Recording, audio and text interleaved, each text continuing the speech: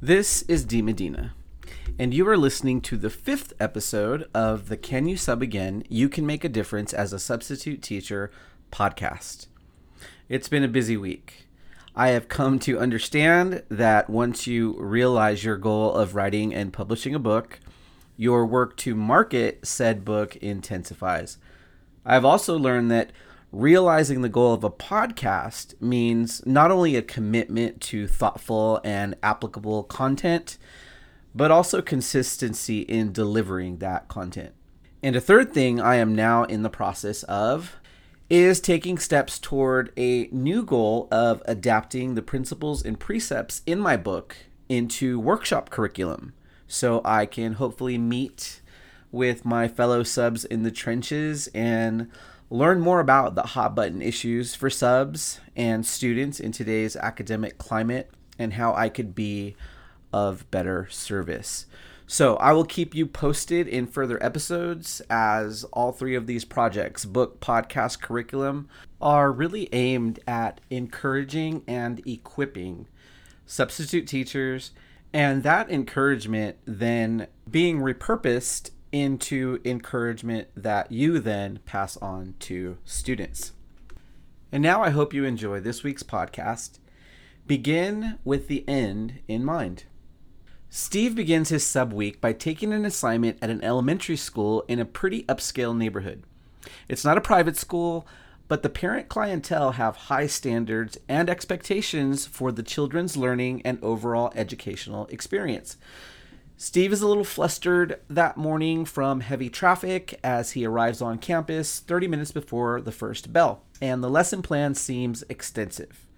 I have a hard time believing the regular teacher can teach this whole thing, Steve thinks to himself. He begins to look over the lesson plans while scanning over the books, the handouts, the markers, the glue sticks, the colored pencils, and the reward system tickets the teacher gives out for outstanding on-task behavior. There is a separate mini plan listing students who leave for computer lab at 10, music at 11:15, leave for another teacher for tutoring at 1, and a couple of kids who often leave to see the nurse whenever they need to.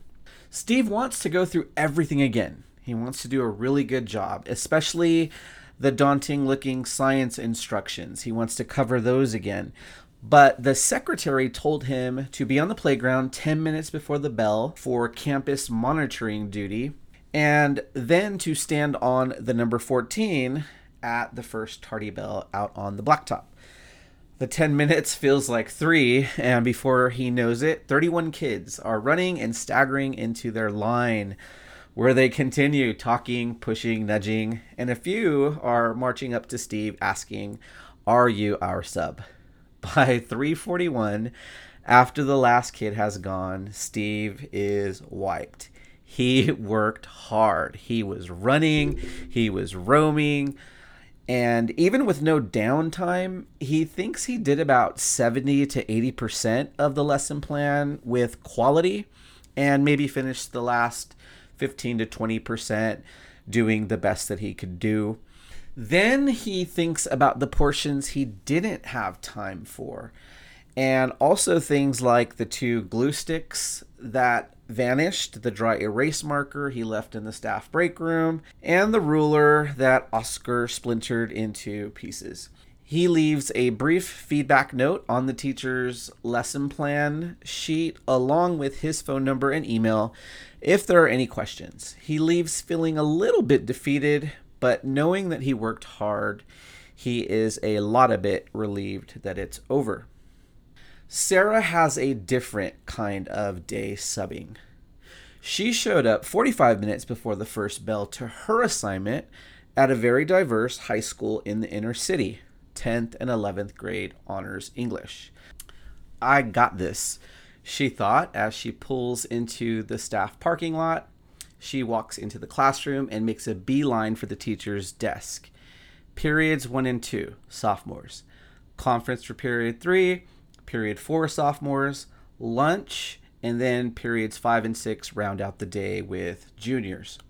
Not only are the lesson plans pristine and easy to follow, They are intentionally sparse. The kids are basically going to be on autopilot.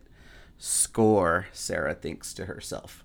She is also pleasantly surprised and engaged as class after class came in a bit chatty, but with obvious proof that they knew what to do, how to do it, and manage their own time well. She had zero confusion, zero behavior issues, all good stuff. At 2:45, she fills out the feedback form that the office gave her when she signed in. She breaks down each class for the teacher. Who used a pass to go where? Who was helpful? And she also says that she would love to come back anytime she is needed. Sarah leaves with energy to spare. So, my question to you is, who had the better substitute experience based on the information that I have given you? Who had the better day? Who did better overall, Sarah or Steve? Well, in my opinion, they both had fairly normal, quote unquote, good days. Neither failed in the academic sense because the nature of subbing includes usually not knowing what the lesson plan will entail until you arrive.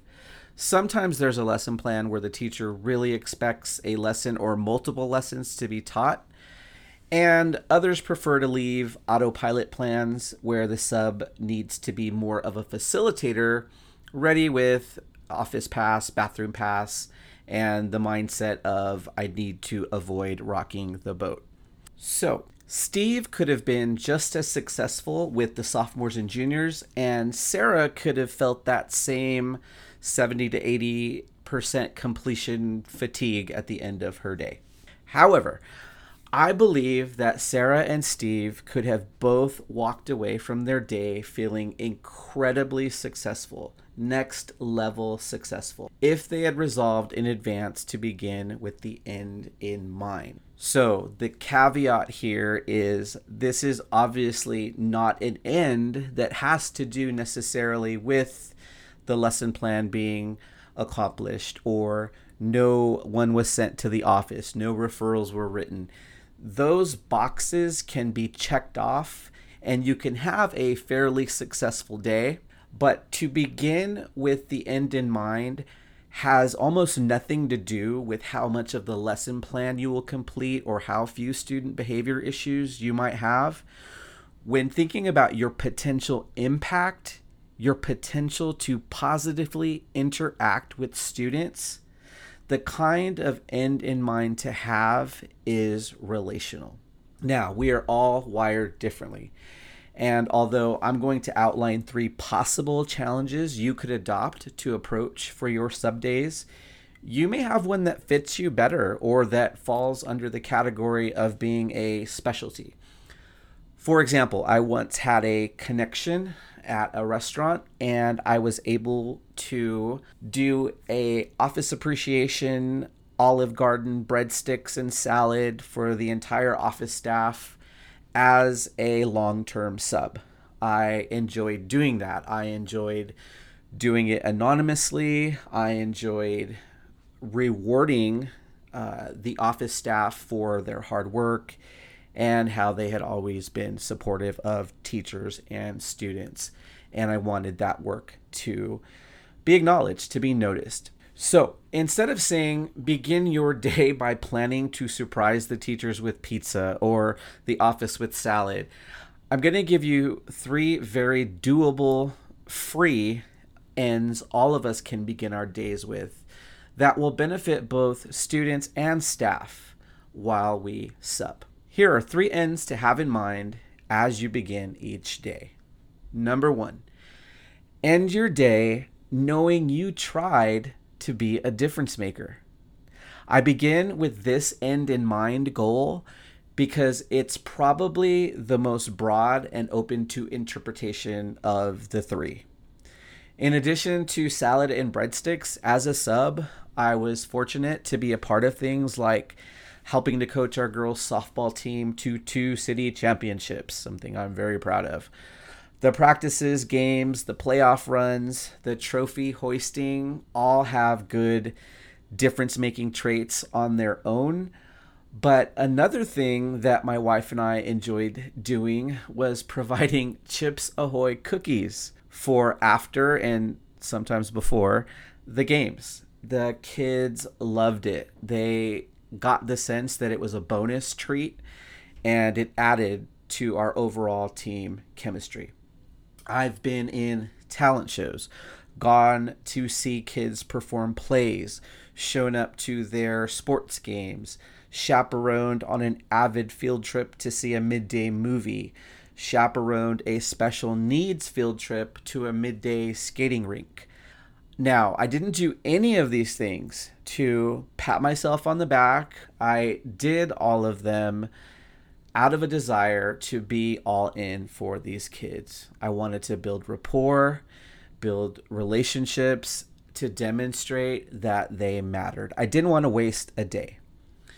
The events or opportunities weren't every day ends in mind. In other words, I didn't wake up thinking, oh, today I'm going to buy kids shoes, or today I'm going to pay for this kid's dance ticket. It was more of a willingness to see myself as a difference maker, period. And as the opportunities came, I had a willingness to walk through that door. I've mentioned before that I kept a happy file to jot down cool reminders of these opportunities.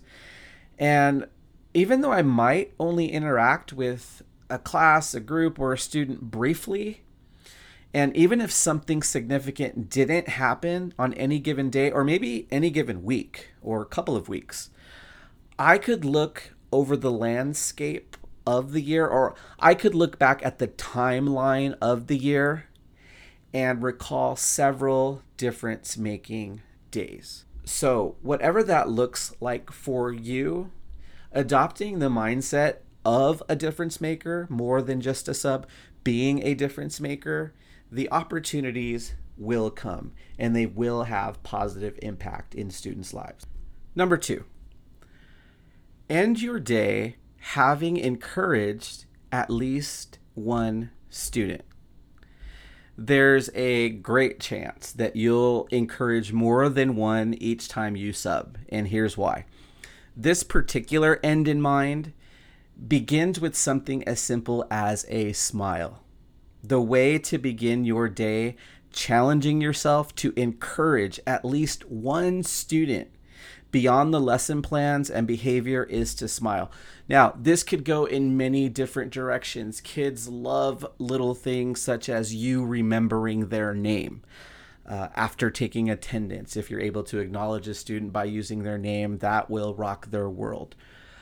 But to start off as a broad point and use it as a broad jumping off point for us, the idea is even when you're tired, even after the class that you would rate as one of the worst you've ever had, smile.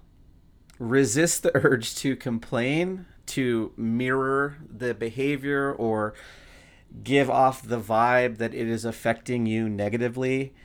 The idea is you are coming in as someone who is an encourager. And even if you're coming from a notoriously bad class at the end of the day, there's a pretty good chance the staff will know that you had a challenge. Classes kind of make reputations for themselves.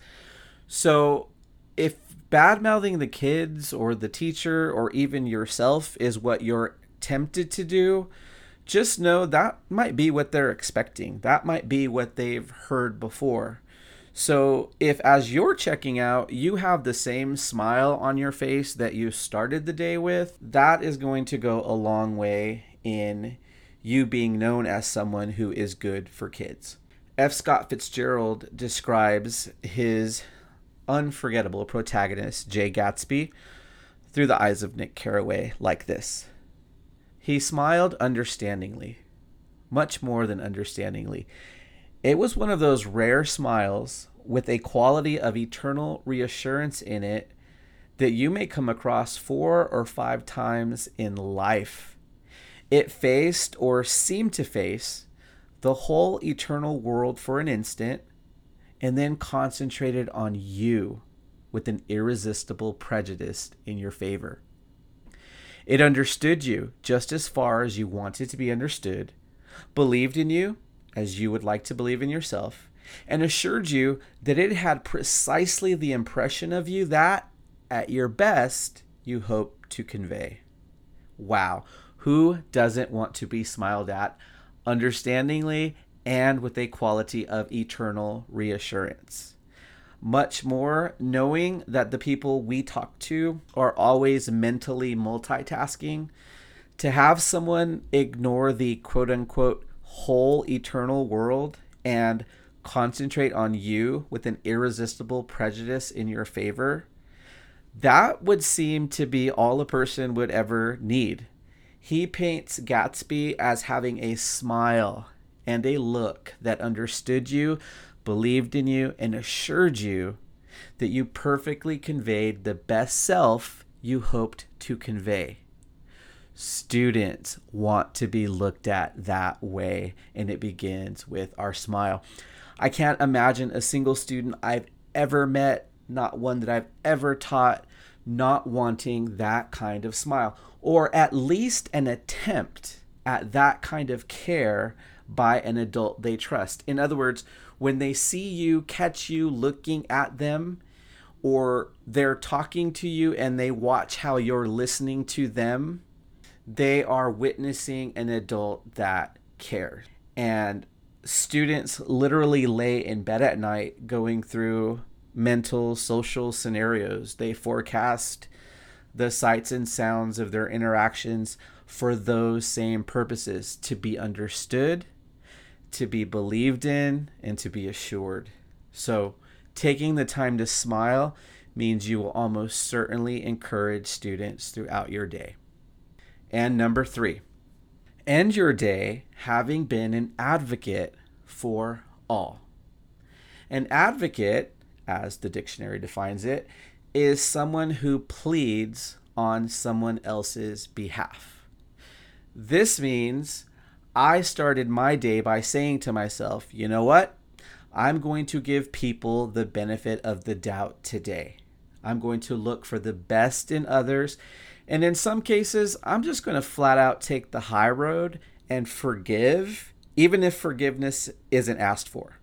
Beyond the students, make it a point to interact with everyone on campus in this positive advocate way. It lets them know that you are on their side, even before they earn it. You want to be the kind of educator who students can trust with content questions, problems with the bully, test anxiety, etc. And you want others, such as our custodian friends, the office staff, the parents, the administrators, the teachers, to feel like you are someone who is for them. Dr. Rob Zinn says it like this: I'll never talk about you until I've talked to you. And then I'll only talk for you and never against you. Knowing we get to have the privilege of living this out for students who may have incredibly difficult lives is amazing. Being an advocate speaks to them, but it also applies to everyone you and I come in contact with on campus. This is the very essence of impactful educational professionalism. I want to wrap up by saying I realize some of these things are harder than others on any given day. And also that I've never expected to hit all 3 of these goals every single day. Some days will just be off or harder. But again, if we can look at the landscape of the year or the timeline of the year, or even just reflect from month to month, we should be able to see an overall trajectory of love and care for students. And we should be able to see that being a difference maker, being an encourager, and being an advocate were very real things in our lives that we walked and not just talked about. So tell me your opinion. Beginning with these 3 ends in mind may not be for everyone, but maybe they are right up your alley. Maybe you are already doing these things, or you have some other goals that you set making your sub days more purposeful and impactful? Let us know what you think. If you'd like to contribute to the conversation on this subject, be sure to stop by the website, canyousubagain.com. You can always find a transcript of the most recent podcast and add your voice to the discussion by visiting the post on the topic or on the site's homepage. If you enjoyed this podcast, you can subscribe on Apple Podcasts. And if you'd like to support Can You Sub Again, would you consider taking the time to leave a star rating or review on the Apple site? Thanks so much for listening to the Can You Sub Again podcast, and be sure to check back again next week.